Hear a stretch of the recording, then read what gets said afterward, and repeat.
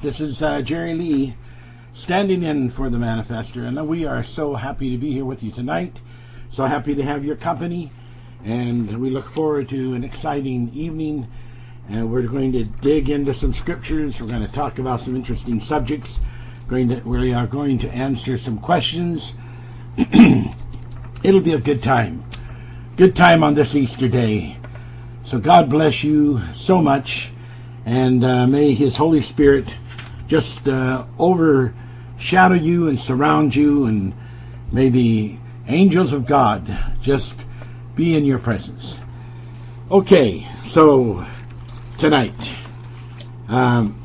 before we get into the questions, I want to take you way out. Way out.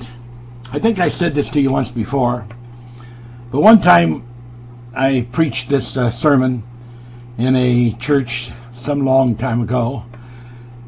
Subjects were a little bit deep, all right. Not the extent that we have gone and are still going. But this lady went home, and her husband asked her, "So how was the sermon today?" And she says, "Well, you know, George, I think this fellow is so far out, he might just be right in." And later I got told that story, and I found it amusing, and maybe even cute. Well, today I want to take you on this trip that is very possibly going to be considered to be far out.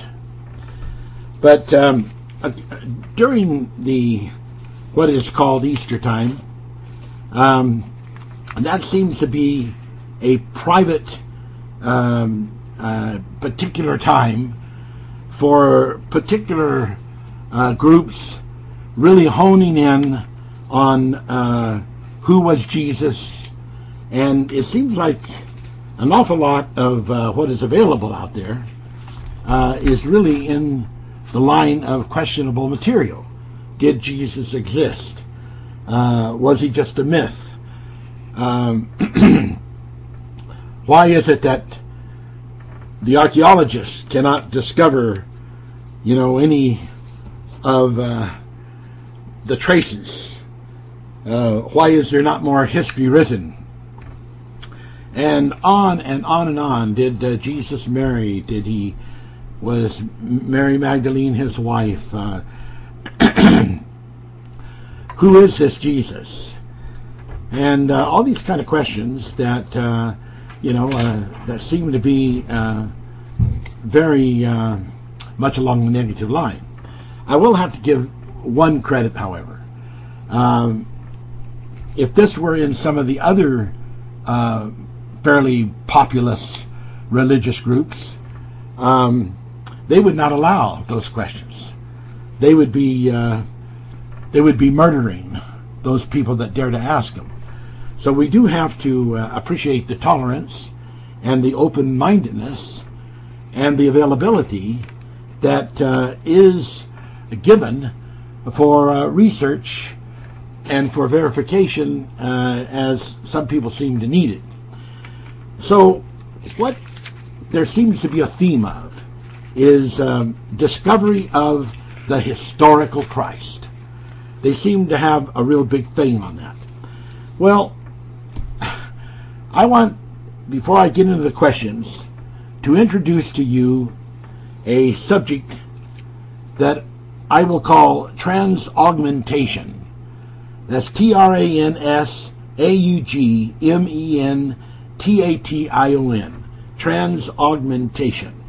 And I want to present this to you in a way that I hope won't loosen the bolts from your seat and send you flying off into scary land or something.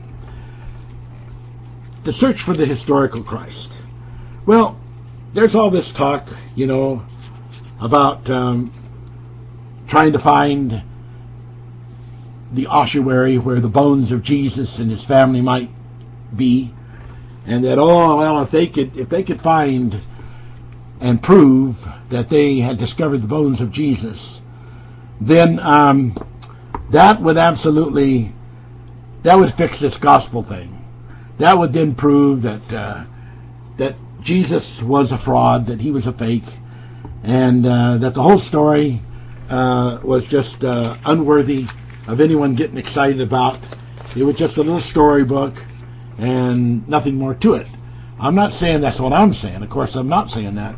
I'm saying that if they made a discovery and they thought they could prove that if they found the bones of Jesus, that's what would happen.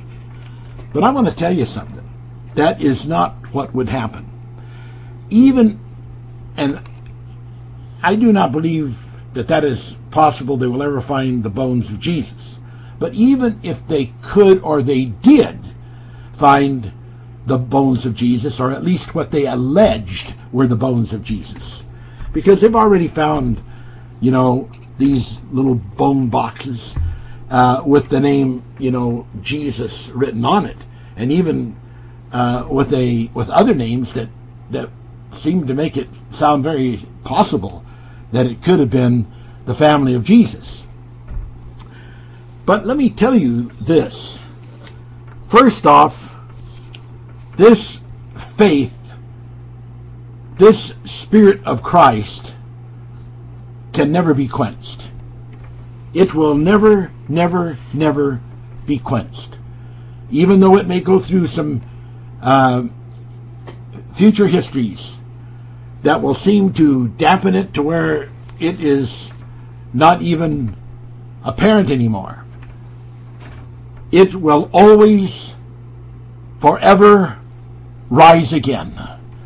Nothing will ever stop the continuing and continuum of the rise again of the Spirit of Jesus Christ. And let me tell you what would happen should such an alleged discovery ever crop up, and they think that they have really found a proof now that Jesus Christ was just a regular human. That will not be the consensus of the people that are into the deeper Word of God, because what they will then say is some things that has already been said by some of the Gnostics. They will say that Jesus passed on to the next world, not in his fleshly body, but in his spirit body, which spirit was able to take a body when it came here to the earth, was able to transfigure into other bodies, was able to take on other bodies, as is plainly evident in the Bible, and therefore would totally be capable, by leaving in the Spirit, to then at any time take on another body, even the same kind of body as Jesus had before. And they would then, in that sense, if I may dare to say it, and I will, be even closer to the truth than they are now, because of all of the plunder of confused ideas in their association to the historical Christ. Now, am I saying something there? Well, I haven't said it yet. Just give me some time here, though, and I'm sure that I will. I want to tell you this, and I want you to listen to me. Discovering the historical Christ is not, in my opinion, that important. I think we've got a lot of people out there straining at a gnat and ending up swallowing a camel. I think we've got a bunch of listeners and people who are wanting to believe so badly, who are straining at those same gnats and swallowing some camels too. Because here's the way it is with me. Once I accept in my heart the reality of a person, especially when I'm talking of Jesus Christ, then there is nothing historically that could ever change my dedication and my allegiance to that person in all that person's personifications. I accept that person totally, completely, and without question or challenge, and without a wait-and-see attitude. Well, I believe in Jesus Christ, I think, unless they do uncover some evidence that makes it clear that he didn't exist. You will never find me in that category. And I'm sorry to say that there are literally thousands and hundreds of thousands and maybe millions of people who are called Christians, but who live in the haze and the clouds of that kind of overcast. The historical Christ. There are some differences in the Gospels. The Synoptic Gospels versus the Gospel of John, not to mention all of the other kinds of Gospels that are out there that are found in the lost sea scrolls.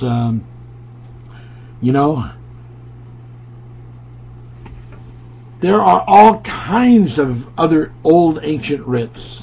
Recently, the book of Judah, and on and on. And maybe we can name some of them as we get going here. And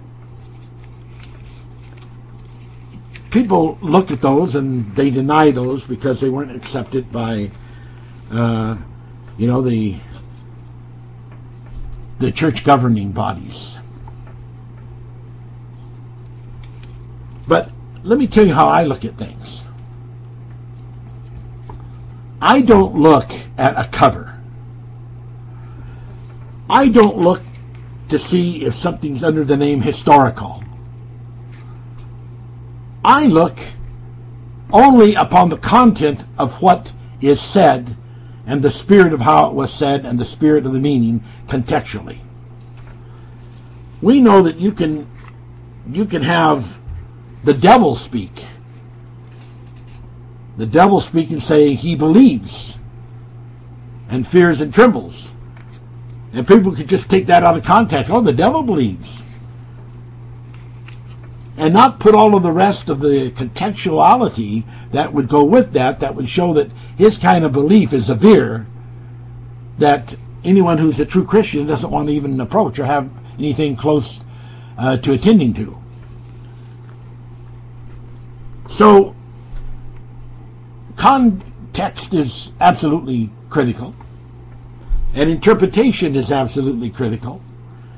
Because you have, in part, the one level, which is the translation of words that have been brought forward, and you have the scholars that are trying very diligently to make sure that they are appropriating the translation. Now, it is not a simple job because of the differences in grammar of all the different parts of speech that are not the same from one language to another, and how that in order to get the effect of what was said in the Aramaic or the Greek or some of the other languages of the Old Testament and the Hebrew, they have to, in order to translate that into the other languages, they have to use fill words. And that is the case in every Bible. And so if there's any of you people out there that think that your Bible is the exact copy of the text that was written in Hebrew or Greek, Aramaic, if you think that, then, my dear friend, you are just standing on the precipice of ignorance, because that is absolutely incorrect. They have to make these changes. There are words in the Hebrew, words in the Greek that do not translate into the English and into other languages. So they have to use certain words for fills. Now, I'm trying to use language instead of getting too technical that is best for you people to understand. And so, that's all great that we have these as perfect as possible type of translations. And as I said in my last blog, that is, just the way that it is. But that is not the full bottom of the truth.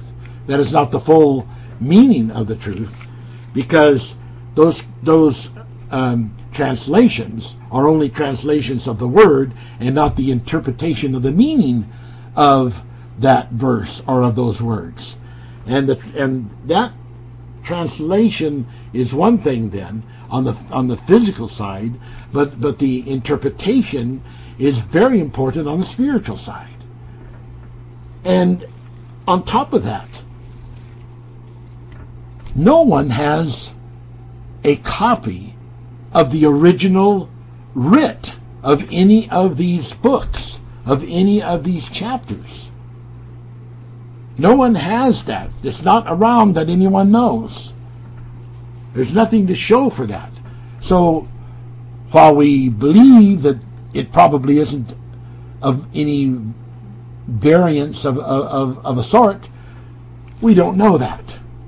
We don't know that because we don't have the copy. If you want to get historical, well, there's a historical point. Almost hysterical. So, as we look at these things, we begin to understand that we have to get into this Hebrew mentality of faith, so that we have the faith to believe just by an inner knowing that something is true. When we hear it, by that inner knowing, we have that reality that it is true. And that is what we go by, that inner reality. And that is why that God has allowed there to be put in our innermost being, in the solar plexus, this understanding of that there will be rivers of living waters that will flow out of our belly or out of our solar plexus. And it's made us to understand that even in the sense of the opposite, the contra, that Jesus recognized that this flow out of the belly, out of the solar plexus, can be both of good and both of evil. So in Luke 11:39 to the Pharisees, he said, "You make clean the outside of the cup and the platter, but your inward part is full of ravening and wickedness." So he's talking about this inward part, And Job 38:36 talks about a question: who hath put wisdom in the inward parts? And Psalms 5:9 talks about the inward parts of some people is full of wickedness. Psalms 51:6 talks about, thou desirest truth in the inner parts. And Psalms 20:27 through 30 speaks of the spirit of man is the candle of the Lord, searching all the inward parts of the belly, or the solar plexus. Now that's a real powerful scripture right there. The spirit of man, not the human flesh of man, the spirit of man. People have to get into this thing of spirit to spirit, which is manifest revelation, because in spirit to spirit, we begin to delve, we begin to interpret, we begin to understand, we begin to have comprehension in the spiritual realm, in addition to having it in the physiological realm. And this understanding of the spirit of man is the candle of the Lord.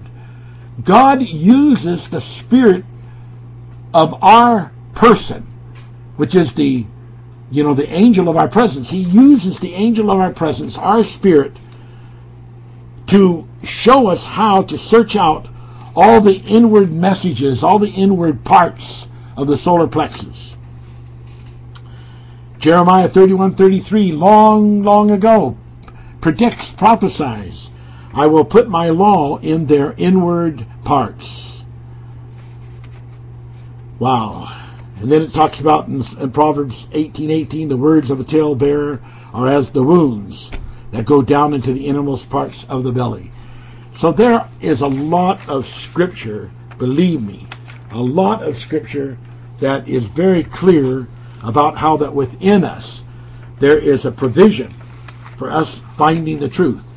That is why in Genesis it tells us that, or not Genesis, I take that back, but there's some scriptures there too. But in Psalms 19, it tells us that the line has gone out. It's gone out to the whole universe, to everywhere. Romans 10 tells us that every human being, every person on the planet has received this word. It's just that it's not conscious to the people yet. To some people it's conscious, but not to all people. And you have to get into that consciousness, and you have to touch the nerve trigger in the solar plexus, the innermost parts, of which the Bible says that when you really get into the moving of the Holy Spirit, when you really get into the operations of the Holy Spirit, that there will flow rivers of living water from out of your innermost being. So, ladies and gentlemen, these rivers of living waters flowing from out of my innermost being, flowing from out of your innermost being, that is what my faith calls for. That is what I am believing in. That is what I believe will verify to me who Jesus is. So people can spend their whole life on their knees, and I'm not knocking any archaeologists. They do a great job. They're important. They're needed. But people can spend their whole life searching, digging, probing for what they want to call the historical Christ. By some little marking, by some little special historical figure that they discover. And those things are interesting. They're interesting to listen to. But in the ultimate maximum of my belief in faith, there will never, ever, ever, ever be anything that can shake, or will shake, or could shake this faith that I have in Jesus Christ as my Lord, as my Savior, as my King. And I want those words to be parted from my mouth and be said over this live broadcast, because they are true words. And we need to take a stop and listen. We need to take a stop and look as all of this information is coming across. I know there was a big celebration because recently, under some 2,000-year-old concrete-like stones that were part of a stairway, they found inscribed the name Pontius Pilate, which sort of proved then that, unless there was another Pontius Pilate, probably not, but sort of proved that, oh wow, didn't know that this person who judged Jesus was a real person. And there's history ascribed to that, and I think that's all great, and I think that's all neat. But in my book, if they never ever found Pontius Pilate, I would not have a problem with it. I would not have a problem with it, because the way that I believe in my transaugmentation, which I will describe to you here as I get up the time scale a little bit, does not depend on all of those history documentations. I just believe. And it would be like Jesus appearing on earth as a person in a human form, maybe laughing and having a good time with his disciples, jesting with them even, and maybe expressing himself in ways that some people would have problems, because he did have a style, and people said he's a glutton, he's a wine bibber, he spends a lot of time in these pub-like conditions with these questionable women, and they pet around on him, on his feet and hair, and they had all kinds of critical things to say. But would that make me decide, oh my God, so that's who Jesus is, huh? Well, I guess I'm not believing in him then. Would that affect me that way? Absolutely, absolutely, absolutely not. It would not. It would not. Because I take Jesus for who he is. I accept the words in the book of Hebrews that said that Jesus was only unable to overcome with much prayers and many tears. Now maybe you don't think that's in there. Well, then you just should get your book of Hebrew out and find it, because I guarantee you that it is in there.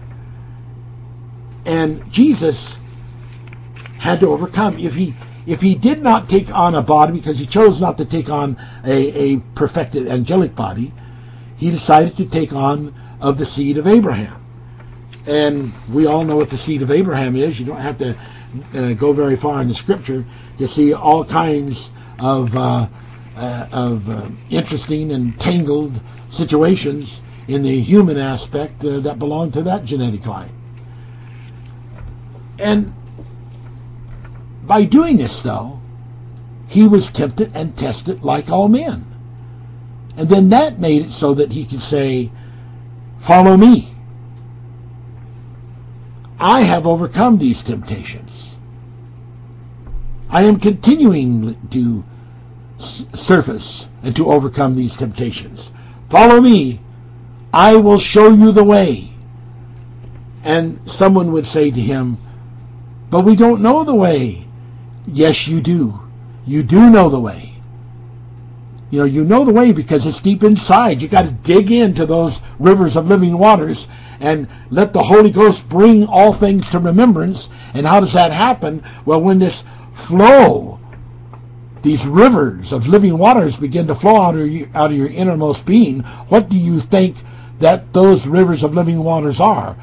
But incredible amounts of information about who you were, where you came from, your past life, and all kinds of other information about God, about Jesus, about everything that you would ever be interested to know.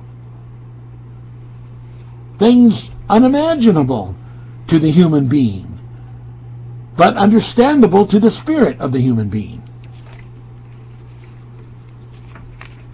So we've got to turn on those triggers in us, down in that deep inner solar plexus nerve system, and let the Holy Spirit begin to move and cleanse and purify until there is a flow of the many living waters coming out of our innermost being, and we begin to be taught by the Spirit of those words of all the things that need to be brought to our remembrance. It is so interesting. It is so interesting to believe like this in God, because it causes you to be totally free, not encumbered by any kind of alleged thing that people might say about Jesus Christ or his conduct. It just simply, absolutely is irrelevant to the fact that God chose Jesus Christ to come and to shed his love for us in such a way that he would take on himself all our burdens and our griefs and bear it within himself, because he says, I'm capable of doing this. I can do this. This is my job. Don't keep me from my job. I can do this because of who I am. I can do this because of my profile. Because I am over all of you angels. And that's who you once were, is Ophanim angels. I'm over all of you. You all belong as part of a host of the angels that were under me, that belonged under me. Therefore, any archangel gift from God, any archangel principality and power has to be able to encompass the needs of any of his host. And he came down to prove it again on earth. And that's a beautiful thing. And I don't need, all these historical proofs about Christ. I think it's cute. They go out and say, here's where Christ was born. And you got maybe 2 different places that they believe he was born, and they're competing, and it's a monetary thing. And they've got different sites that they're showing, and people are making a very sacred thing about it. They pray, they cry. Do I have a problem with that? Absolutely not. I think that is your right, and your right to exercise your faith at those places. And I believe that you can actually be blessed by ascribing to those things, that at least they are a proxy of the things that you believe about Christ. And even as a proxy, they have power. The Bible says, as a man thinketh, so is he. So all of these things that you do can strengthen you. There's nothing against that. And we don't need someone rising up, knocking everybody that is trying to find the Christ the way that they're trying to find him. If you want to go out and dig in the ground and be an archaeologist, may God bless you. May God help you. If you want to seek after this historical concept and you feel that you need it, may God bless you. May God help you. You have the right. Every person has the right to work out their own salvation with fear and trembling. Everyone has that right. You have that right. I also have a right. I have a right to believe the way I believe. I have a right to share it to anyone whose will is to listen to what I have to say. But I will never in any way try to force my thoughts on anyone else. But I will offer my thoughts to those who question, those who ask, those who seek. Now, trans-augmentation is along the line of taking something that is not and having it become something else. That's trans-augmentation. Taking the impossible and trans-augmentating it to the possible. Taking the death of the body, the human body, and trans-augmentation, applying it in trans-augmentation to the life of the spirit. To increase the loaves and the fishes. That's an act of trans-augmentation. The physical, historical Christ trans-augment him to the spiritual, historical Christ. And you have moved that whole conceptual search up to a higher level. Because in the end, the Bible says, naked we came into this world and naked we will go out. The fleshly attributes are not something that is going to transcend up into the highest realm of heaven. Now, as long as we're in this physical universe, yes, we'll need a physical body. And we'll have the opportunity to have more than one physical body. I can assure you of that. And in the next few coming weeks, Lord willing, I'm going to be teaching on some really interesting things, but I especially want to be teaching on how that God provides in regeneration these various other bodies for us when they are needed. Okay, trans-augmentation. As I said, the increase of the loaves of fishes, taking them from just a basketful and trans-augmentating them into a great amount, enough to feed 5,000 people. Taking the example with the prophet Elijah and causing the oil in the pots to not run out, but to keep increasing. That's transaugmentation. So the literal physical transaugmentation of that becomes the spiritual spirit. So the real number can be augmentated to the abstract number, and the temporal of things can be augmentated to the eternal of things.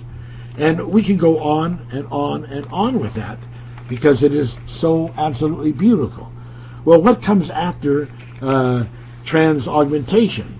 After transaugmentation comes transcendental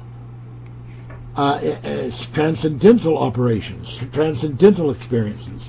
So you sort of go to transassimilation, taking on the life of Jesus, taking on the blood, taking on the flesh that Jesus lived, and transassimilating that to yourself. Then you go to the next step up of transaugmentation, which you then are able to take physical things that have limitations and augment them by this trans-mentality, spirituality, into a multiplication of manifold. And then from transaugmentation, you step up to transcendentalism. Not in the sense of its psychological meanings of transcendentalism, but in the sense of the word itself, meaning surpassing the natural plane of reality. You reach a point where you transpose, you modulate, you surpass, the natural plane, plane, of reality. And from there, you are ready, you are at the edge, you are at the precipice of transascension. So there is a process, and the process is, of course, very interesting, and is certainly a beautiful thing. Jesus, when he spoke to his disciples, he said, "You which follow me in the regeneration, when the Son of Man shall sit in the throne of his glory, you shall sit upon the 12 thrones, judging the 12 tribes of Israel." Now, we that look into the deep Word of God and see the deep Word of God and the 30, the 60, the 100-fold, we understand the deep part of regeneration. We understand the deep part of the meaning of the word throne.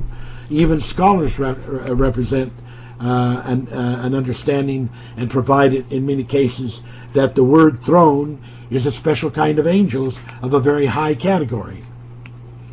We understand the symbolism of the 12 thrones and the symbolism of judging the 12 tribes of Israel as having additional meanings of vast importance. So the point, though, is that Jesus says, "Ye which have followed me." This is a lifelong call to follow Jesus step by step through the regeneration. He is saying, follow me in the regeneration. And he's saying, all the way to the regeneration to when the Son of Man is regenerated to sit upon the throne of his glory. So he is himself saying that he is going through all of these various steps of regeneration until finally he reaches this point that he is regenerated to sit on the throne of his glory, and all of the rest that follows with that. In Titus 3:5 it talks about, "Not by works of righteousness which we have done, but according to his mercy he saved us, by the washing of regeneration and the renewing of the Holy Ghost." So that is a beautiful scripture. That was Titus 3:5. We begin to see the absolute importance of a scripture like that as we are talking about the spiritual things such as we are speaking about right now. And that is, so important. Jesus understood that his followers, even some of the closer followers, did not really understand who he was or what he was doing. And so in Matthew 16:13 he says, "Who do you say I am?" And he got different answers, and some of those answers he accepted and applauded, and some of them he just left silent. But the understanding about this washing of regeneration, that is what our life on earth is about.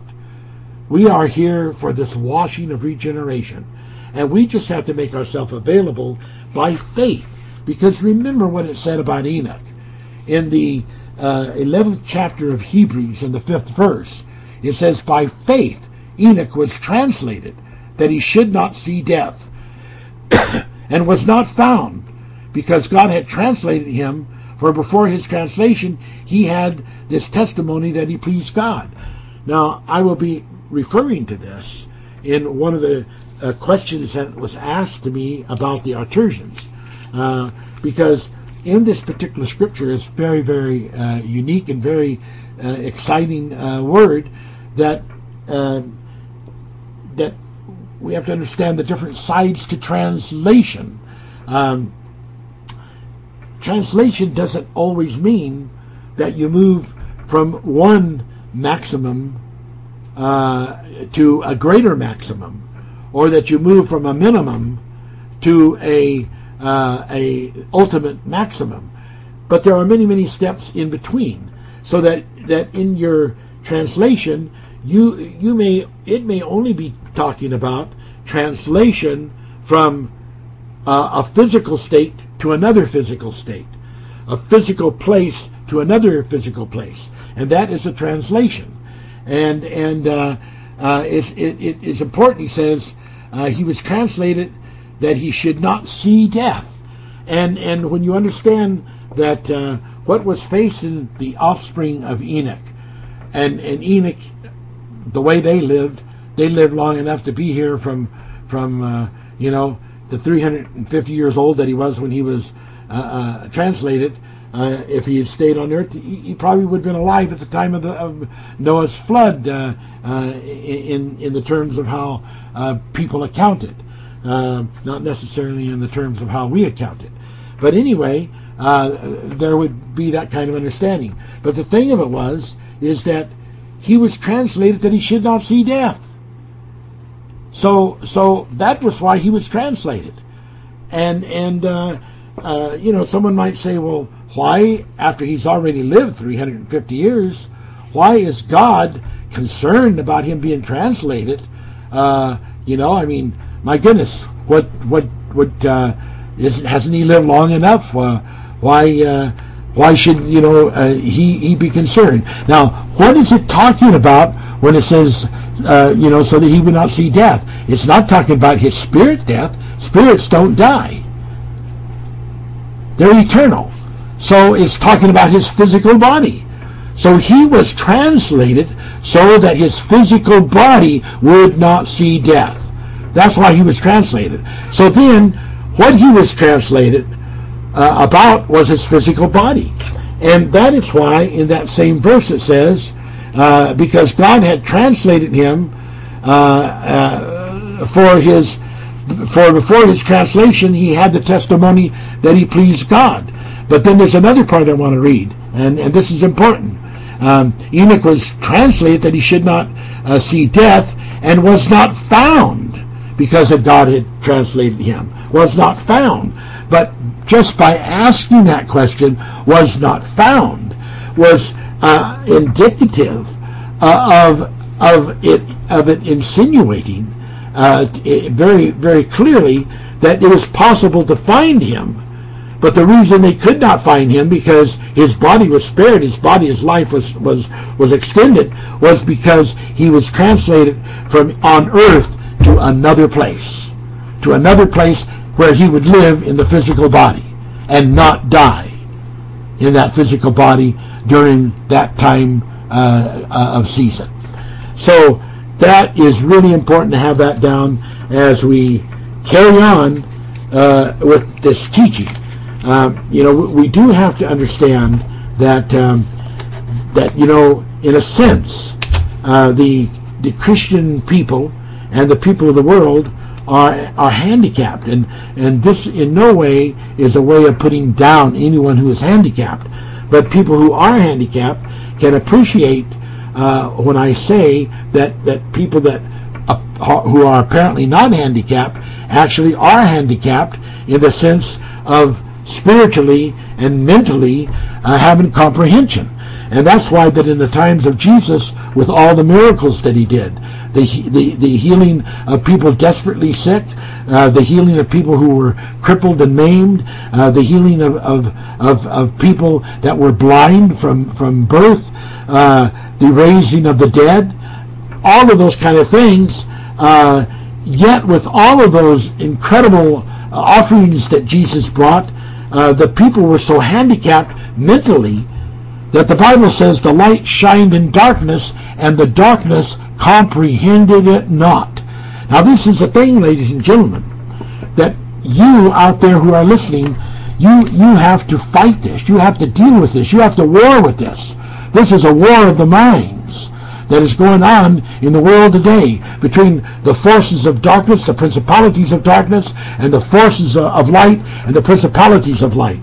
And you want to be on the winning side, overcoming all of these kind of warfares that are wanting to keep you a prisoner in your body mentally and spiritually, so that you cannot have that flow of the many living waters gushing out from you that have in it all those things that are being restored to your remembrance. So blessed be the name of God. That is exciting, and that is a handicap that you want to overcome. So don't use any kind of an excuse. Do not educate your body in the computer sense, because your mind is like a computer, by telling yourself or anyone else that you don't understand and it's beyond your comprehension, or it's too difficult, too complicated.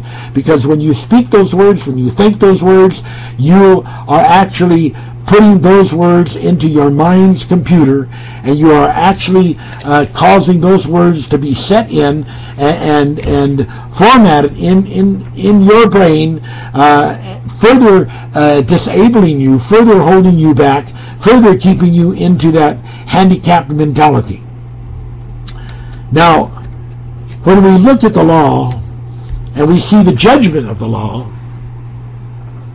we come to understand, if we follow on to know the Lord, that the Lord's going forth is prepared as the former and the latter rain, and he will come as the former rain moderately to us. And when we begin to dig into all these scriptures and dig into all these things of truth, we begin to understand better and better the meaning of the words about Jesus when it said he came to fulfill the law. Jesus came to fulfill the law because the law was not complete. Now, I don't want to be judged by a law that isn't finished, that doesn't have the complete understanding to the sense that it could give a complete judgment. Frequently, Jesus would speak and say, Moses said it was to be this way, but I say, here's how this should be understood. And there are numerous occasions that Jesus took that stance. He was fulfilling the law. He was saying, it's been interpreted with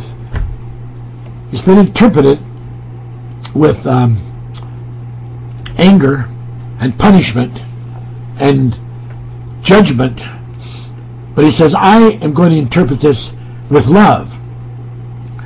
Now, one of these days, not too far hence, I want to do a teaching about the Ten Commandments. And I want to show you that even though you read it in the Bible and it looks like it's absolutely positive that the broken tables of stone that Moses in his anger threw down and broke because of the things that he saw going on when he was coming down from the mountain, and what he saw going on with the children of Israel, he was so discomforted, so angry, that he threw down those stones and broke them. And it seems that when he went back up to write the commandments again, that the word seems to indicate that they were just exactly the same as they were before. But I want to show you by the word that that actually is not the case. That the first set of law were blessings, and that the second set of law, with the exception of a couple verses that had to do with love, were actually blessings. But even that love, like satanic fire, if you apply that to people hungry, to people wanting and reaching out, to people lonely, to people that need healing, deliverance, it is healing, it is delivering. But if you put that holy, beautiful love into a filthy, degraded, polluted place, it can be destructive, just like the Ark of the Covenant. When the Ark of the Covenant was allowed to go over into other lands who did not respect how the Ark was to be handled, who did not respect the holiness of what it was, there were hundreds of people that ended up dying because of his presence, and they were afraid to destroy it or try to destroy it, and because they didn't want a curse to come on their land, so they sent it out of the country. And love can be like that too. When people reject love, rejection of love actually is dangerous, because it brings upon people, sometimes terrible consequences. And I don't want to see that consequences on anything, but there's a very serious thing. The rejection of love has to be something very, very close to the meaning of repudiating the Holy Spirit. It has to be something very close to that, of the almost, of the sin that the Bible basically says is unforgivable, the sin. That's not my message today. There's a lot could be said about that. But on with this thing about the commandments. So I want to show that because it's all part of this incredible revelation that is so interesting. And we have a lot that can be taught about that. And when we open your eyes, wow, will you ever be a changed person? But I want to talk then about like the Scripture in this thing about the law needs to be fulfilled. Let me read this Scripture, which I believe has a lot of leeway toward the understanding of that. In Hebrews chapter 11, verse 35, it says, "Women received their dead raised to life again, and others were tortured, not accepting deliverance, that they might obtain a better resurrection." Now, that is an incredible scripture. And wow, you talk about something deep, that is deep. And I would not even have the time to take you into all the streams that come out of that scripture. But there's another scripture in the same contextual area that is connected to it. And so if you go down to verse 40, "And God, having provided something better." Now notice the word better, and then notice the word up here in verse 35, that they might obtain a better resurrection. Now back in verse 40, "And God having provided some better thing for us, that they without us should not be made perfect." So what we're talking about here is collective attainment, so that some people that could possibly enter into perfection would not do so until those that have not entered into perfection have their time and chance at becoming perfected. And that there is a real need of that, because the body of Christ is a collective entity, and they all belong together. And so if any parts of the body of Christ are missing, then part of the collective is dealt with a defunct, because it is not a complete body without blemish. And so the importance of this thing of women receive their dead raised to life again. Some received resurrection way back in the Old Testament. Women, that's more than one. Others were tortured, not accepting deliverance. They could have been delivered, but they wouldn't do it. The two seem to be opposite of each other, but they both were, in the end, going to be receiving the same reward. The ones who had their dead raised to life were going to be equal to those who were tortured and would not accept deliverance. And they are both going to receive the reward of a better resurrection. Which better resurrection has been provided for also all of those who are yet futuristic, until the whole trillion of the Ophanims get the opportunity to be able to overcome.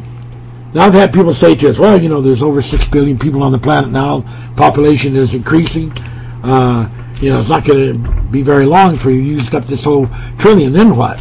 And how is this going to go on for 70,000 years? Well, you just have to understand that when you start multiplying this, in the sense that an individual is born and lives, but does not get his time and a chance, then that generation is nullified. And according all through the Old Testament and in the New Testament, you find this nullification present, in which there are genealogies that are not acceptable to God, and they are treated as though they never were. And even Job talked about better to be not even born. He understood that. Maybe he shouldn't have applied it against himself, but he understood the power of that. And so the thing of it is, when you really begin to understand this thing about time and numbers, which we'll be getting into yet here today, it is so important that everything is relevant to the real understanding of the Word, the real truth of the Word, because if you don't have that, and you're out there just trying to nibble around on all of these little gnats, you're going to be choking from day to day on the camels that you end up swallowing. So that is very, very important. And as we talk about these trillion Ophanims and the regenerations, when you start exponentially multiplying the times of these different lives, and how that could get quite involved in the chronology of things. Maybe sometime in the near future I will do a statistical math for you on this to show you mathematically how that exponentially the vastness of the numbers of people that need to be to live and die and live and die before you could really have expunged the problem and really have had the opportunity to bring the full trillion people into that overcoming possibility. Okay, that's all still in the making. All right, let's continue on. There is so much, but I better just set aside this transaugmentation, come back to it, and make sure that I cover some of these questions that I've got. Okay, I have from a person here, Merak, who has asked these questions. 1, Arcturus, is it located in another dimension or in a linear time and space distance from us? Arcturus is a star, and that star is in a different constellation than Arctura, which is the Father's house. So I know it's easily confused, and there is an alignment between Arctura and Arcturus, which if you keep checking the blogs, you'll run across the explanation of that. And it is not in another dimension. All of these things do not apply. It's on a planet that is a planet like Earth, except it has some plus features, and except that it is called in my Father's house. And I believe that's described in the 14th chapter of the Gospel of John. In my Father's house. And Jesus said, that's when I leave here, that's where I'm going. And that is where Jesus went. And so that answers question 1. Question 2. Why is it necessary, or why is there a reason for taking on the transposition of humans to another location? Don't they need redemption too? It seems like they are more special than us. Aren't they Ophanims as well? That's several questions in one, but that's okay because they're very relevant. Okay, now, you have to understand that these people, and this is all explained in the blogs, and I don't have the time to go through the whole thing, but these people are the offspring of Enoch. Enoch was the offspring of Adam. So they are human beings, but they are pre-Abraham. And so these pre-Abraham persons, the offspring of Enoch, were transported to Artura. And they live on this physical planet in physical bodies. Yes, they are Ophanims as well as we are. And they are humans, just like we are. In fact, they belong to the same race of humans that all of we humans belong on. And the Bible says we are all of one blood, and they are of that same blood. But nevertheless, as Jesus described it, they are a flock. They are a sheepfold of another flock. Jesus said, I have sheep that are not of this fold. Now, what Jesus meant by that is that these particular Arturians, sons of and daughters of Enoch, are not under the Abrahamic covenant in the sense that everyone from the time of Abraham and forward, and those that were going to be living on earth and regenerating, would be bound to. But these people were under Melchizedek. And Jesus, the Bible says in Hebrew, was after the order of Melchizedek. So if after the order of Melchizedek is truly understood, then Jesus coming as a Redeemer, Jesus coming as a Savior, Jesus who is saying, except you eat my flesh and drink my blood, which means to take in his blood, which is his life, to take in his life of flesh, his life blood. The reason it says blood and life is because, or blood and flesh, is because there is a physical and there is a spiritual. So the thing where it says blood, which means life, does also incorporate both the spirit and the body. And the flesh incorporates only the body. So by eating his flesh and blood, you are incorporating, or you are taking on and assimilating the life of Christ by faith. And when you do that, then all of your burdens, all of your grief, all of your sins have become the responsibility of Jesus Christ.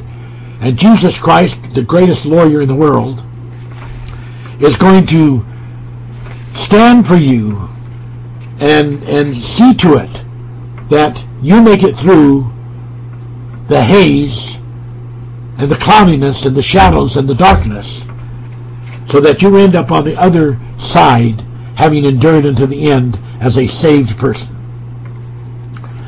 Now back to the question here. So yes, they are Ophanims, and they're at the Father's house. And Jesus said, my Father is greater than I. Now get this, my Father is greater than I. And he says, I don't do my own will. I am not here on earth doing my own will. I am doing the will of my Father, and what my Father tells me to do, that is what I am doing. So whatever he's doing for healing people, for redeeming people, for loving people, for saving people, is all from the will of his Father, which his Father is telling him to do. And that goes along with John 3:16. For God, and this is talking about the Father, so loved the world, he did this, his only begotten Son. So we see that all connects, that all goes together. That's Bible. It has scriptural reference and scriptural compatibility. Now, understanding that is so important. Therefore, since it's the will of the Father that Jesus do all these things, and since Jesus came out from the Father, and when he returns back to Artura, he will go back into the Father and be one with the Father in the kahooning from which he came out. So understanding that, then of course the humans who are on the planet Artura are there exposed through the Father to all the salvation that was the will of the Father, that Jesus was there bringing to pass during his ministry on earth, and they have that same opportunity because it is all being done by the Father as revealed on Artura of his Son Christ, or as revealed by God of his Son Christ on the earth. So yes, they have that same opportunity. Okay. Then it says 3. My family is my family known to me from the past. If this is so, I have always had the same role among them, ex-father, son, etc. ? All right. Now, we have done these teachings about that when a spirit of a person leaves his body due to death, that the spirit retains what we call debris. And there's scripture for this.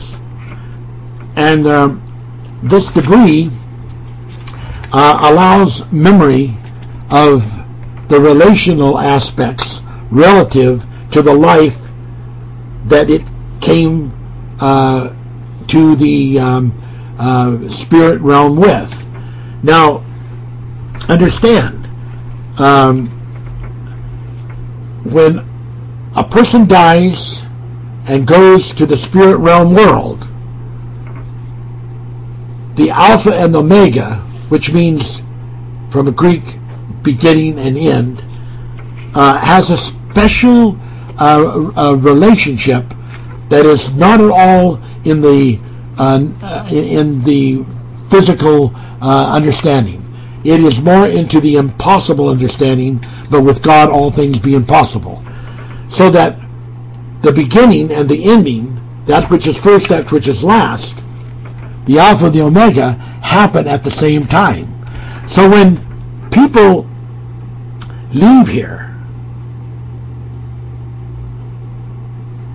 it will be because of the relative aspect of the timelessness of that other realm. It will be as if everyone died and met in this spirit realm at the same time. However, during the course of this time, there are certain interstitial happening spaces, and that is for those who are rebounding and being regenerated. Now, you may know this person, the spirit, as having been your father or your mother or your son or your daughter or another relative. But when they rebound and go back into regeneration, they then will take on another body, and this time, instead of being a male, they might be a female, or instead of being a female, they might be a male.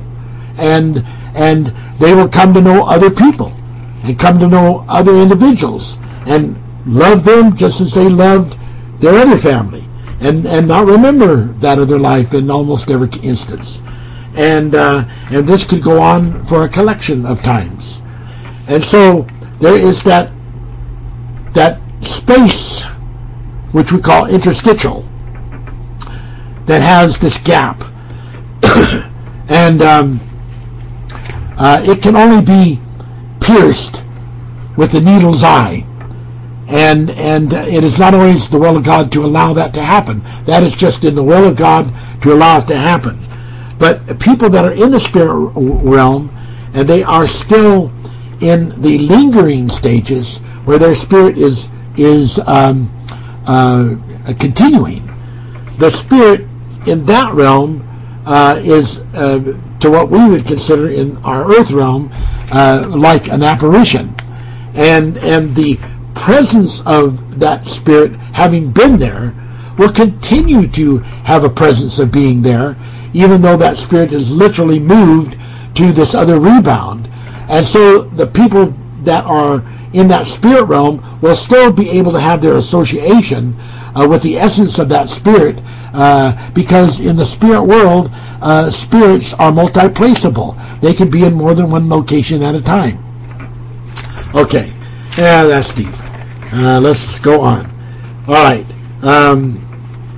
Another question here. Pre-Adamic humans,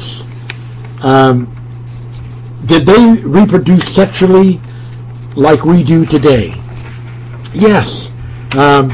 These pre-Adamic humans, the different ones, of course, were the.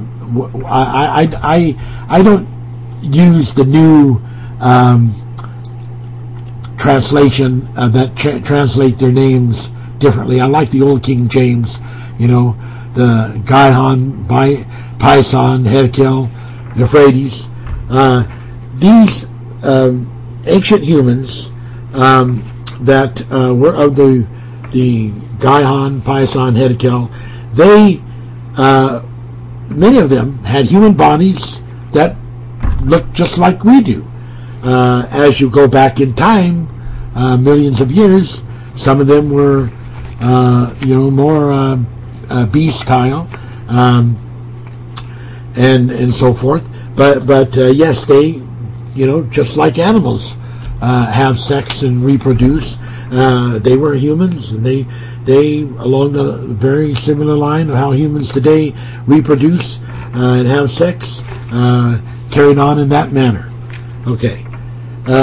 Did Eve have a sexual encounter with the Gihon people? What was Eve's sin? Of course, I've heard that story many times about Eve and getting pregnant, and that actually Cain was the offspring of this serpent Gihon people. I do not accept that or believe that, because the Bible does not give variance for that. In fact, it makes it very clear that is not the case. I can't take the time to give you support scriptures, but in the future I'm sure you'll get an opportunity at that. And what was Eve's sin? These questions of yours, I have 3 or 4 questions in one, and so I'm already past the 5 allowed questions, but I'll be merciful to you here. What was Eve's sin? Well, the Bible says that Adam did not transgress the law, but that Eve transgressed the law. Now, we're not talking here about the law of Moses, which was given by God as the law of God, but it obviously, and we can discover that by reading in Romans, that it was before the law of Moses. But yet, that did not mean that there was not a law laid down, because God did lay down a law when he said, you can eat of all the trees, but of the tree of good and evil knowledge thou shalt not eat. Well, Eve did eat of that tree, and so that was the transgression of the law, and that was what her sin was. And then, of course, Adam, in order to save her, took on her sins by partaking of that same fruit, so that it could be evenly distributed before the two of them, and that she would not be taken from him and separated from him. Can you explain Yeshua's, which is the word for Jesus, can you explain Yeshua words, Father? Can you explain the Yeshua words, the words that Jesus said, Father, why have you abandoned me? While he was dying on the cross. Well, the manifest, deals with the interpretation of the word Elohim, and instead of taking it in the plural and using the grammar constituency that are used by many of the scholars to try to make the case for it being a singular meaning, we show it to be a plural meaning and give all the reasons why. And so it would read, instead of my God, why hast thou forsaken me? Lama Sabachthani and all that. We instead interpret it, my gods, or my angels, why have you forsaken me? And that this was actually a message to those people that had forsaken him. And for instance, like Peter, he said, Peter, before the cock crow thrice, you shall deny me thrice. And this was the question that Jesus rendered on the cross. Why have you forsaken me? Why have you run off and you're hiding? Why have you done this? And it's just like when in the Garden of Gethsemane, when the sleep came upon the disciples, and Jesus kept trying to nudge them to be awake and to understand that this was the crucial hour, that they just couldn't do that. They just were knocked out and asleep until the very moment that the guards, the Roman centurions or guards came with Judas. Okay, so that is the meaning there, and I think that should be interesting to you people. All right. There is this question from John, and he says, what does Jesus mean when he says, take up or pick up your cross and follow him? So we want to say this is a very, very important scripture, because it shows that the word cross is not limited to just one meaning. For instance, we know that the Romans' method was often to use the cross, and it was especially when they were in a country or a city or among a people who had resisted their authority and fought against them and caused a lot of deaths of their Roman soldiers before they could finally overcome that city's defense. This, of course, being Jerusalem. In the understanding of that, they used crosses for everybody to see these crosses, and sometimes they crucified, history says, as many as 500 persons in a day. 500. Of course, they had a lot of army to do that.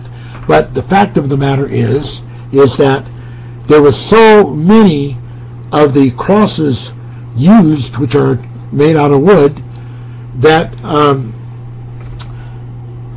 they began to run out of wood.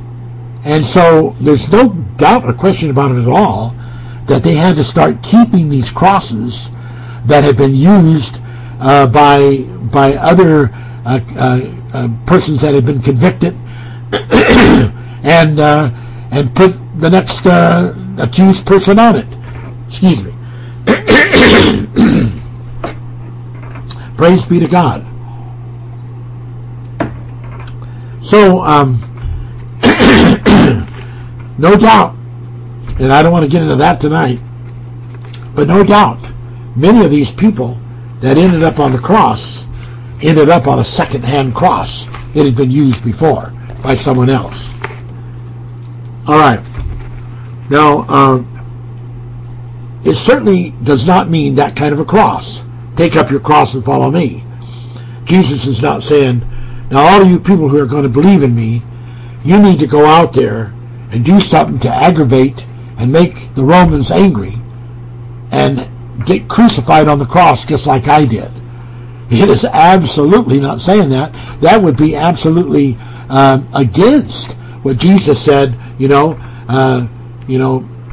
My burden is easy. Like that song, "What a Friend We Have in Jesus," all our griefs to bear. He is saying, bring your problems and your sorrows and your grief to me. I will bear it for you. So this cross use here shows that we don't want to get in a rut when we start talking about the cross. We have to understand that there was a method that was given for salvation in the Garden of Eden, and that was the tree of life. But that was rejected, and that was the tree of blessing, and it was rejected. And so then, when you don't have the blessings, the next thing you have are the curses. And the same thing with the commandment. There was the commandments of the blessings, the commandments of the curses. And when Paul had the children of Israel march between these two mountains, he had readers who on the one mountain, as they passed, would read the curses, and readers on the other mountain side that would read as his people passed the blessings. Well, you have the tree of life, which is the blessings, and then you have the tree that it is called. It's called a tree that is the cross, and that is the curses. And the Bible says, "Cursed is every man that hangeth from a tree." So this is the whole idea that ministers have, profounded about, in which they have taught about how that Jesus took on the curse, because the curse was, "Cursed is everyone that hangs on a tree," and Jesus hung on the cross tree, and so that was the way of the curses. But there was another way that was the way of the blessings, but that ended up being rejected. And so the other mountain had to be this mountain of the curse. So then this kind of cross is more along the line,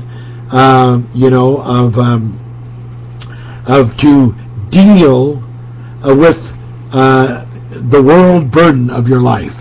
The cross equaling the world burden of your life, the obligations of life, and having in it all the points of the world, the cross, the vertical and the cross piece, and that's why it's called a cross. Having all those 4 points of east, west, north, south, which represents, in that sense, the 4 corners of the world, the 4 winds of the world, the 4 rivers of the world, all has to do with that world burden of life and the obligations of that world burden of life. And Jesus is saying, take up the cross. You can't just ignore these things. You've got to be able to live with them, and you've got to be able to properly put them in the right proxies and the right renderings. And he said, take up that cross, and then he says, you've got to bring that cross to me, and bring that cross, and I will take up that cross. And Paul understood that. He in one of his scriptures he speaks of the whole world being crucified unto him, and all of that kind of thing. And that's all the time I have for that question. Okay, next question. Why are Christ and Lucifer referred to as the morning star? Are they the same? I'm not too sure what you mean by are they the same, unless your meaning is Lucifer and Christ the same. Well, let me explain what the happening of that is about. Now, first off, we understand etymology-wise the name Lucifer and the meanings and so forth like that.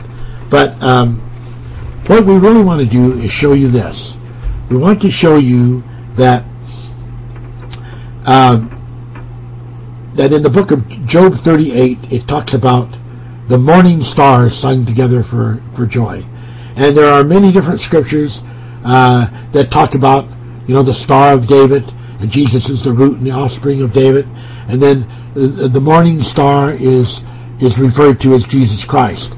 And he even talks then Christian-wise about letting the day star rise in your heart or hearts. So Jesus, as Yaviel, the archangel of the Ophanims, the morning stars, was the morning star of all the Ophanims. Now, when Lucifer, who was a cherubim angel, was assigned as the covering angel of the Ophanims during the time the 144,000 angels of the creators were spiriting creation, which included Yaviel, that during that time he, as a covering angel, took on the office of Yaviel.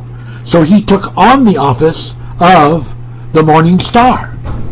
So that reference then of the morning star to Lucifer and the morning star to Jesus has application, because when he took on that title and became the covering angel, which is what Christ was in Yaviel before he went into the spiriting of the creation, then that gave him that name.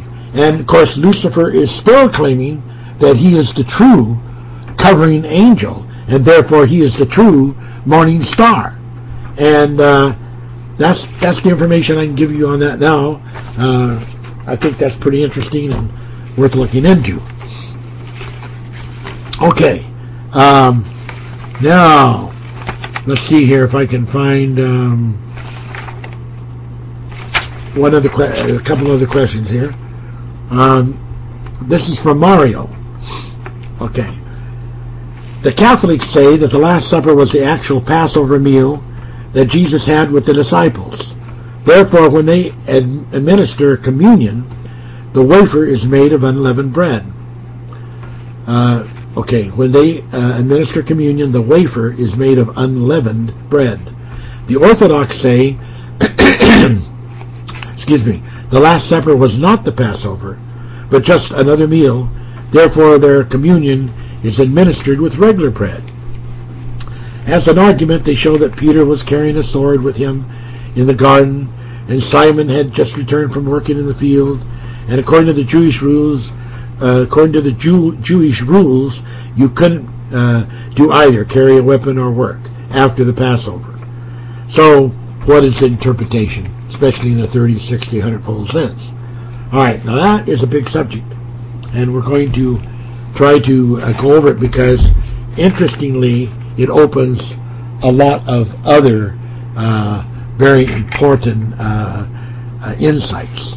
So let's just take the time to spend on this particular verse and our questions. All right, now first off, here's what I would like to say. I think this is the kind of question, the very kind of questions, and I don't say this in a negative sense, Mario, for you haven't presented it. Don't mean that at all. Because after all, you are making the point that these two different sects of belief, are rendering a different opinion, and you just want to say, which one of these two groups is correct. Okay.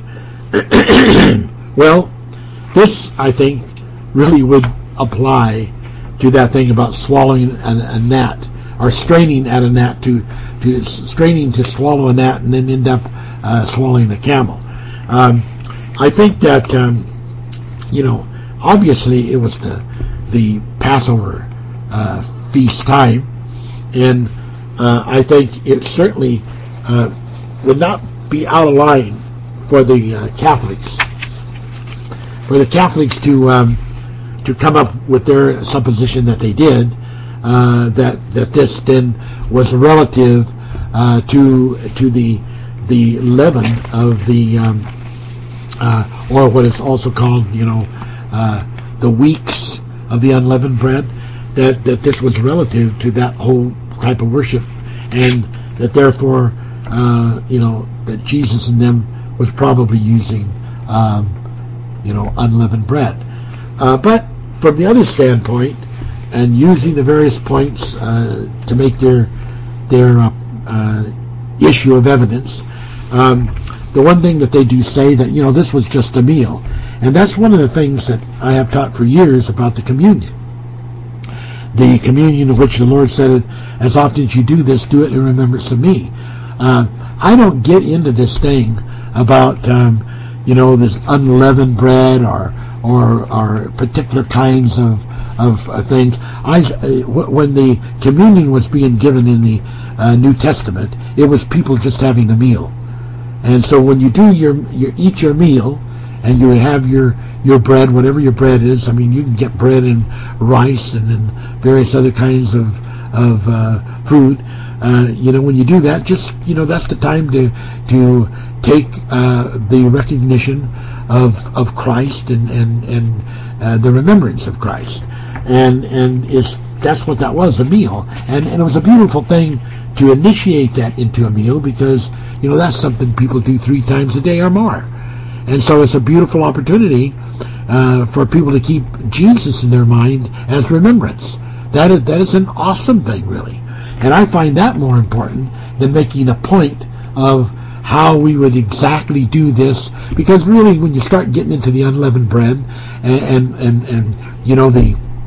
the 49 weeks and then the trumpets and the Jubilee and all that kind of stuff, that's all beautiful and fine, but that belongs to the ordinances of the Old Testament. And Jesus came to fulfill all of that, and so in the fulfillment of all of that, it has different kind of meaning. It is not the same kind of meaning. And so as we begin to understand that, it really makes us have to think in a different kind of way. But the Catholics did come up with this thing called I want to say this, because it to me is so interesting. It's so interesting that they came up with this, and in the way that they came up with this, because by doing so, they brought out a mystery, and they called it transubstantiation. So in the Catholics bringing out this thing of transubstantiation, they taught that when the Eucharist or the communion has been dedicated or concentrated by the priest, by the minister, that it then starts the trigger or starts the effect, so that there is a transubstantiation of the bread and of the wine, or the bread and the drink. And so that the bread becomes as though it were actually the substance of the flesh of Christ, and the blood becomes, the drink, the wine, becomes as though it were the substance of the blood of Christ. And they call that transubstantiation. Now, consubstantiation, which is taught by the Episcopal people, the Anglican, they see it just a little bit different, but still very similar. Then there is another group that they feel that both of those ideas are just wrong, and what it really represents is that when you take the communion and you dedicate it, that then the presence of the Lord through the Holy Spirit is present. And that is how you feel the presence of the Lord, and they don't put it into a trans or consubstantiation of the substance.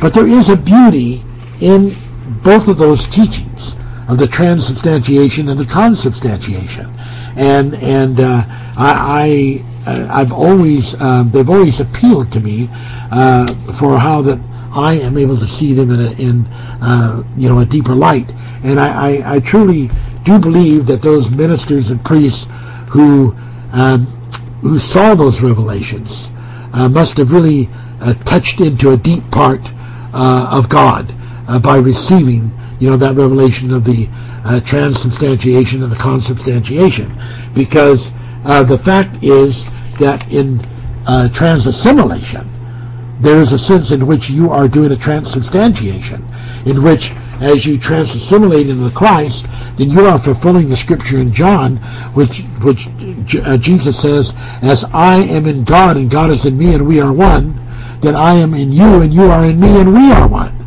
So in that sense, there is, in the act of transassimilation, there is the invite and the actuation and happening of a trans or consubstantiation. And it is, different than just the eating of this wafer. But you know what? I would not by any means want to knock or put down the Catholics in this, or the Anglican in this, or of the other Presbytery type of groups. I would not in any way want to put them down. I think they have the right to their interpretation and the right to their application. And I don't think that changing that or being finite with it and trying to find the perfect point of article is the correct way to go. I think that's just straining at a gnat and swallowing a camel, and choking on the camel, by the way. So I think that as we get into all these specific points of technicalities, that sometimes we are trifling with things that are not even applicable in the most important aspect of the resolution of the whole matter, which has to do with the spiritual. So let's think about in the scripture how that we could get picayunish, and how that we could get so picayunish that we would have a problem believing the Bible, because you have these preachers that have taught for years and years that the Bible is inerrant. That means there cannot be any kind of a mistake in the Bible. And that is so stupid.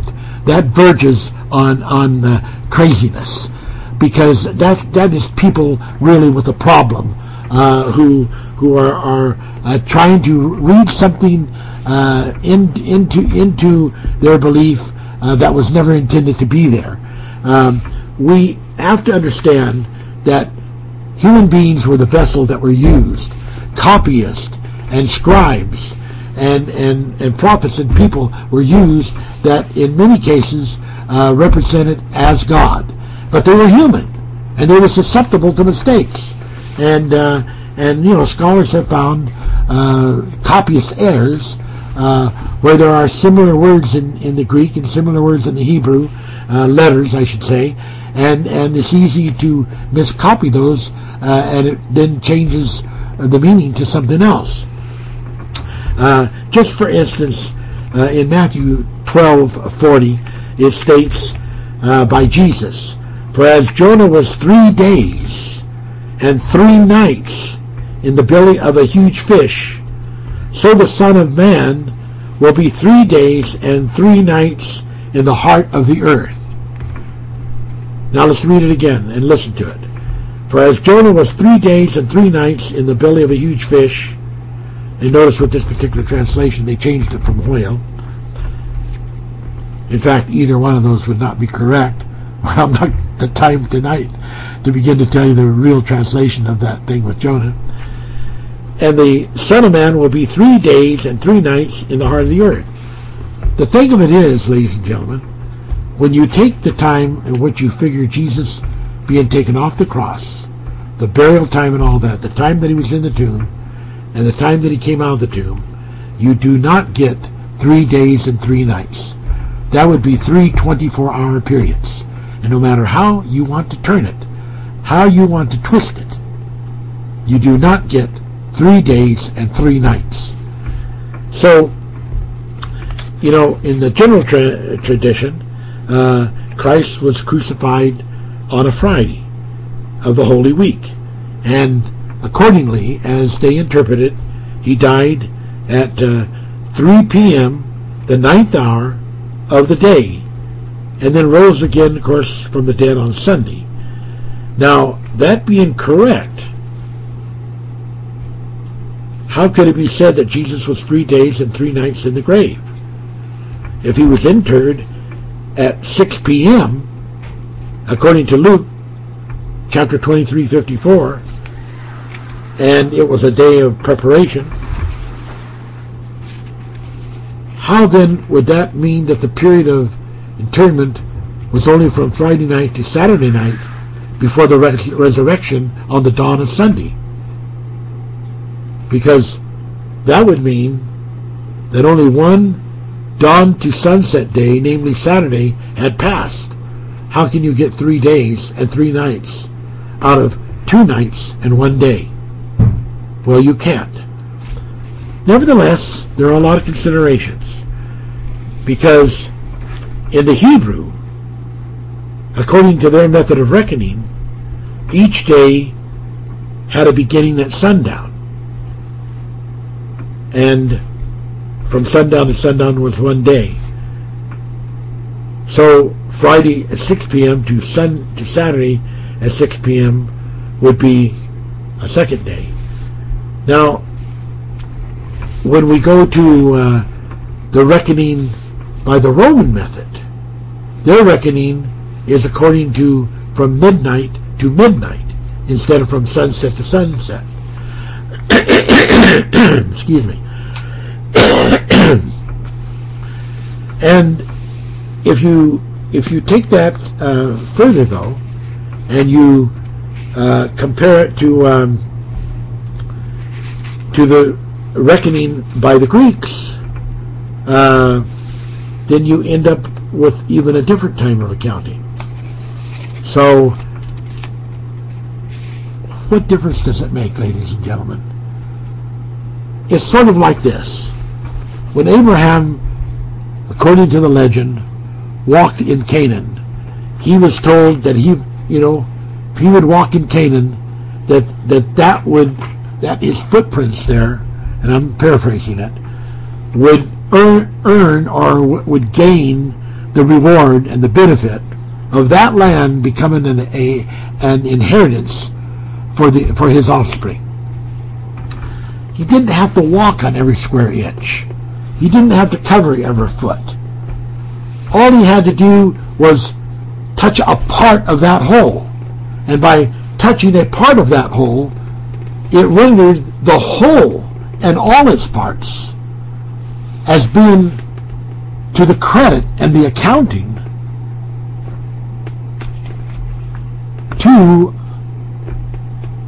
to Abraham,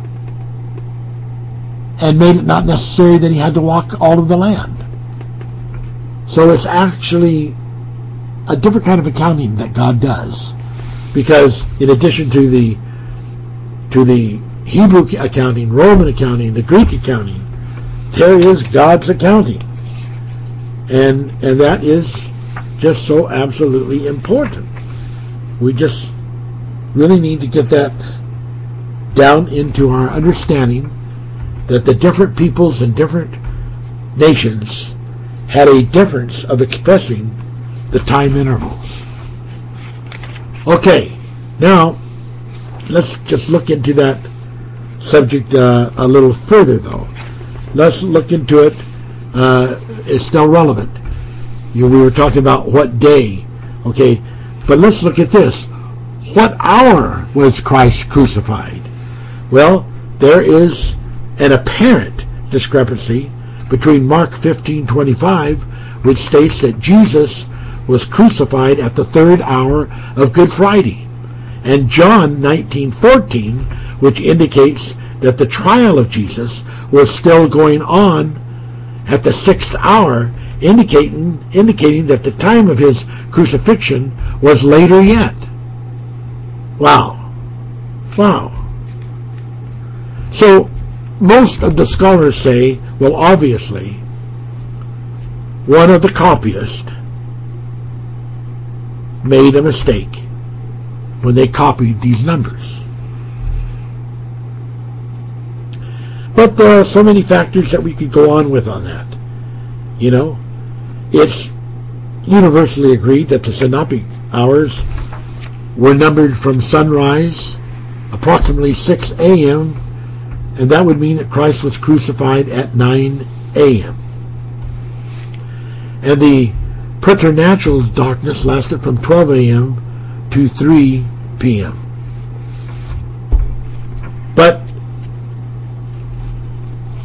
although it's difficult at all in the received textual reading that is provided to understanding that John may have been following an official numbering system for Romans civil day. And the evidence for this potential civil day began a numbering of the hours right after midnight, which then becomes quite decisive to make the possibility that because he was using these Roman civic hours, that the hours that the different ones gave, although they seem to apparently not be compatible, could have been compatible if you took in consideration for all of these different time elements and intervals of time that may have been applied. But there are other points that can make that all seem to be doubtful, because in John 20:19 the reference is that John reckons Christ's first appearance to the disciples in the house of John Mark as occurring in the latter part of the first day of the week, and that would seem to prove conclusively that John did not regard the second day of the week as having begun at sunset, as the Palestinian reckoning, followed by others, would have regarded the late supper hour. So you see, it goes on, and we can strain at this net, ladies and gentlemen. We can strain at this net, and we can end up swallowing the camel. And that's what a lot of people are doing. And people are doing this with things that they find problems. I can't see the historical relevance of Jesus. So I can't believe them believe this thing if there's not historical relevance. And then people end up losing out on the offer of salvation that Jesus has given. What a sad, sad, sad thing. That is so very, very sad that it is full of tears. There is no question about that. Okay, now, wow, time is rolling on here, so I'm going to have to keep this thing moving. Run out of time. Talking about this thing about trans-augmenting or trans-augmentation. Let's look at something quite different. Let's, just for the purpose of a mental supposition, a mental examination of thought, let's say that someone finally tries to come up with the point that Jesus as a human being never existed, that there's no proof of it. In fact, they found proof that would seem to indicate, and this is a proposition, I'm not saying that's the case, that they found proof that would indicate that Jesus was just only a legend, and that he did not exist as a real living person.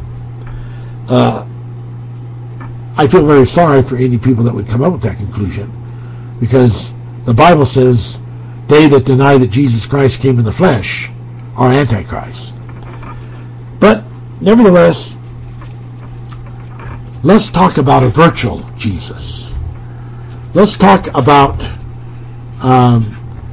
the Roman scripture, which says that there are people who were without the law, but because they lived the tenets of the law, then they proved by the living of the tenets of the law that the law was written in their heart. So these persons, having never maybe even seen the law or heard the law, were nevertheless credited as living by the law because they were living the tenets of the law. Now, in the sense that the world, all over the world, is so broad and so massive of human beings with different religions and people so bound in survivorship that they can hardly think about religion or faith or hope or salvation.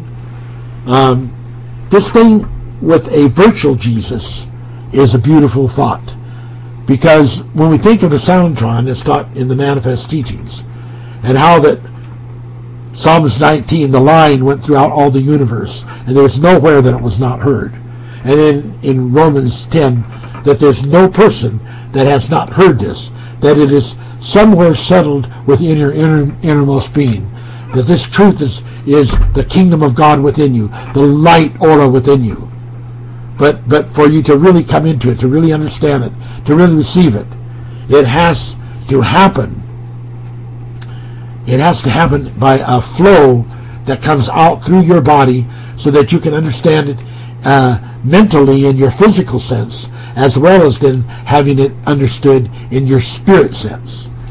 So in this thing of a virtual Jesus, if someone did come up with this thing, that Jesus did not exist as this person called Jesus Christ, I would come back and I would say, if that's what you have to believe, believe it.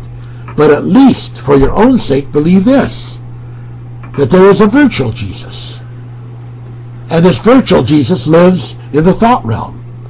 And the reason these incidents in mythology, going way back, have repeated episodically over and over again, of people being raised from the dead, of people being healed, of people being born of a virgin, of people walking on the water, is because there is an episodic truth of such dynamic measure.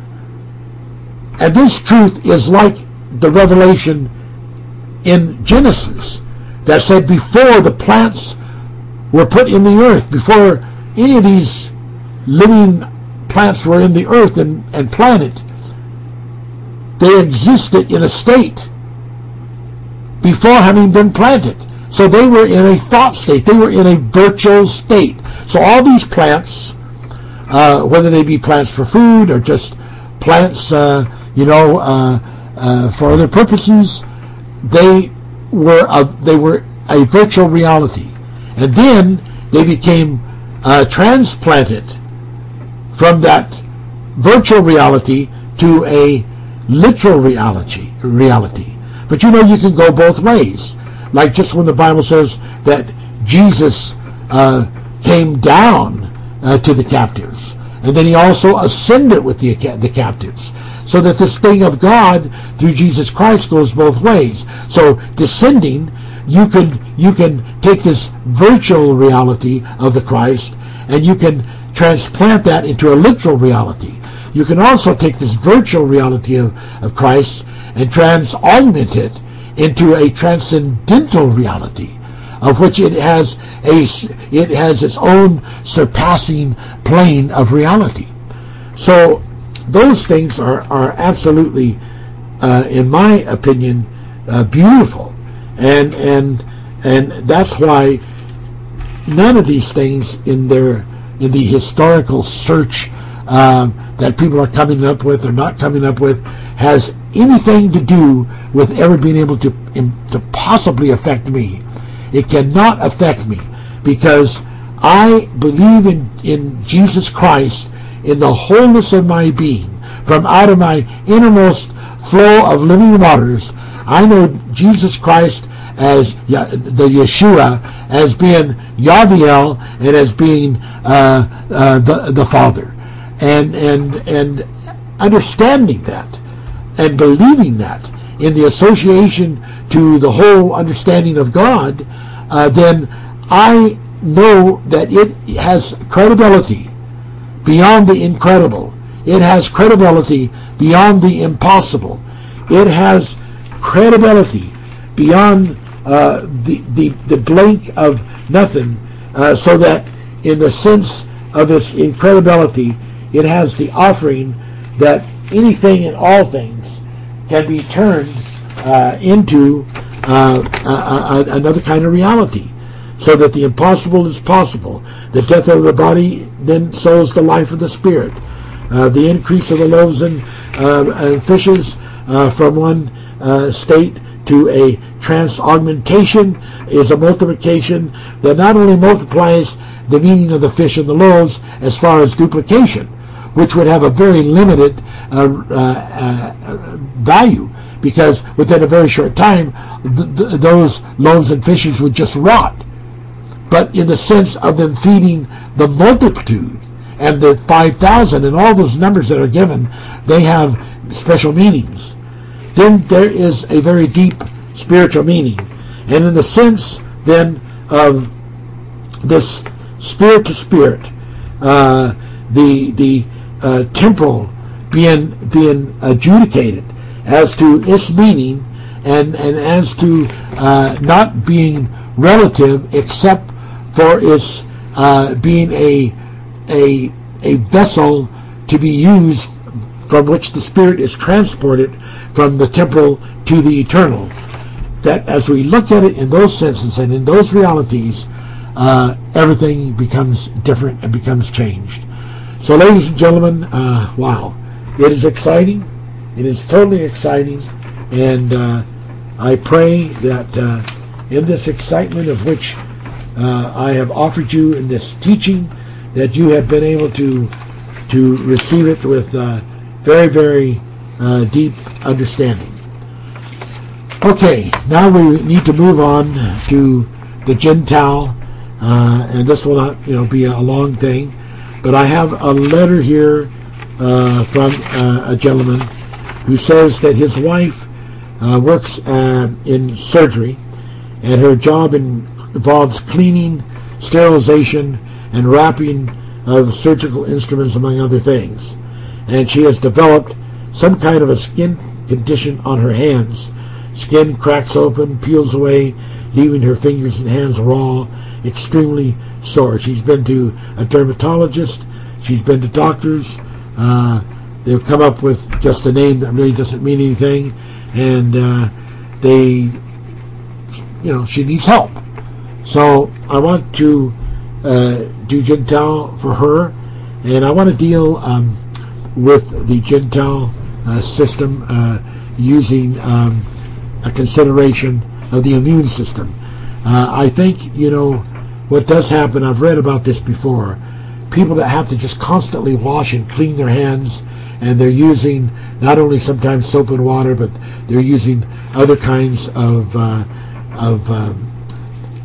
chemicals to ward off any carriage of infectious type of germs. That after a while, the skin just breaks down, and so sometimes people have to get into wearing gloves if that's allowed, to get away from that constant washing in that same sense. Otherwise, just from a natural leverage of understanding, it may be very difficult to find a healing.